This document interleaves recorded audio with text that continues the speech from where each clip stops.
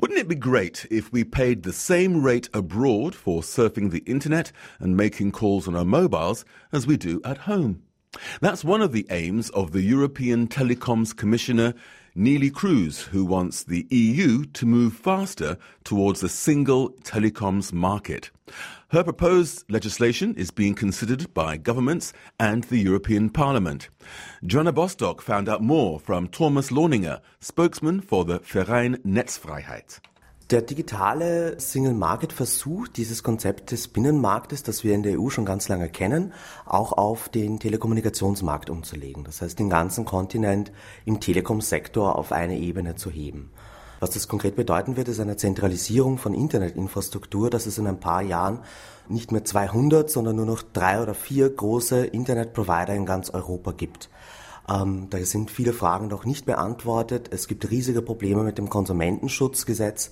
Ja, das hat auch vielleicht Vorteile für Roaming, aber für ein Land wie Österreich würde das zum Beispiel bedeuten, dass Telefonieren an sich teurer wird für alle, aber das Roaming halt ein bisschen billiger.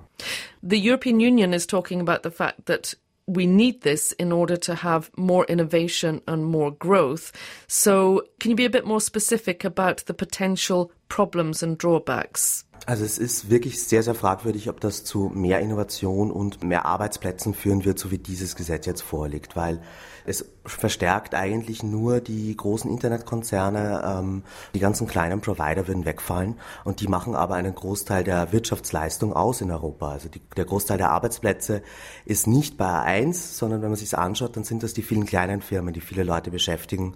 Die Innovation wird auch nicht unbedingt durch dieses Gesetz befördert, weil damit eben die Netzneutralität abgeschafft wird und das ist nach allen Expertenmeinungen der größte Motor für Innovation im Internet.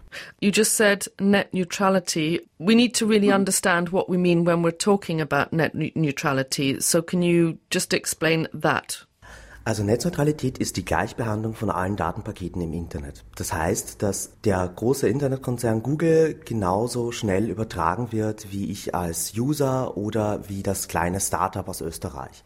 Netzneutralität sichert eigentlich diese Gleichberechtigung im Netzwerk und dadurch auch die Innovation, dass jede tolle neue Idee, die sich jemand ausdenkt und die jemand ins Internet hängt, einfach nur mit dem Zuspruch der Menschen groß werden kann.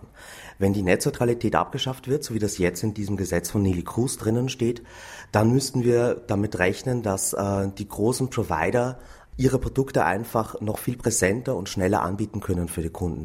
Und dass wir damit halt einfach ein riesiges Problem haben in dem Wettbewerb, weil diese Provider dann einfach in einer Pole Position sind und auf der gleichen Seite es für die Konsumenten irrsinnig schwierig wird, wenn ich auf einmal bei meinem Internet-Service-Provider nicht nur mein Internet bestelle, sondern auch meinen Telefonanschluss, mein Musikstreaming, auch noch meinen YouTube-Channel dort subscribed habe. Das sind alles Dinge, wo es viel komplexer wird für den Endanwender. FM4 Reality Check.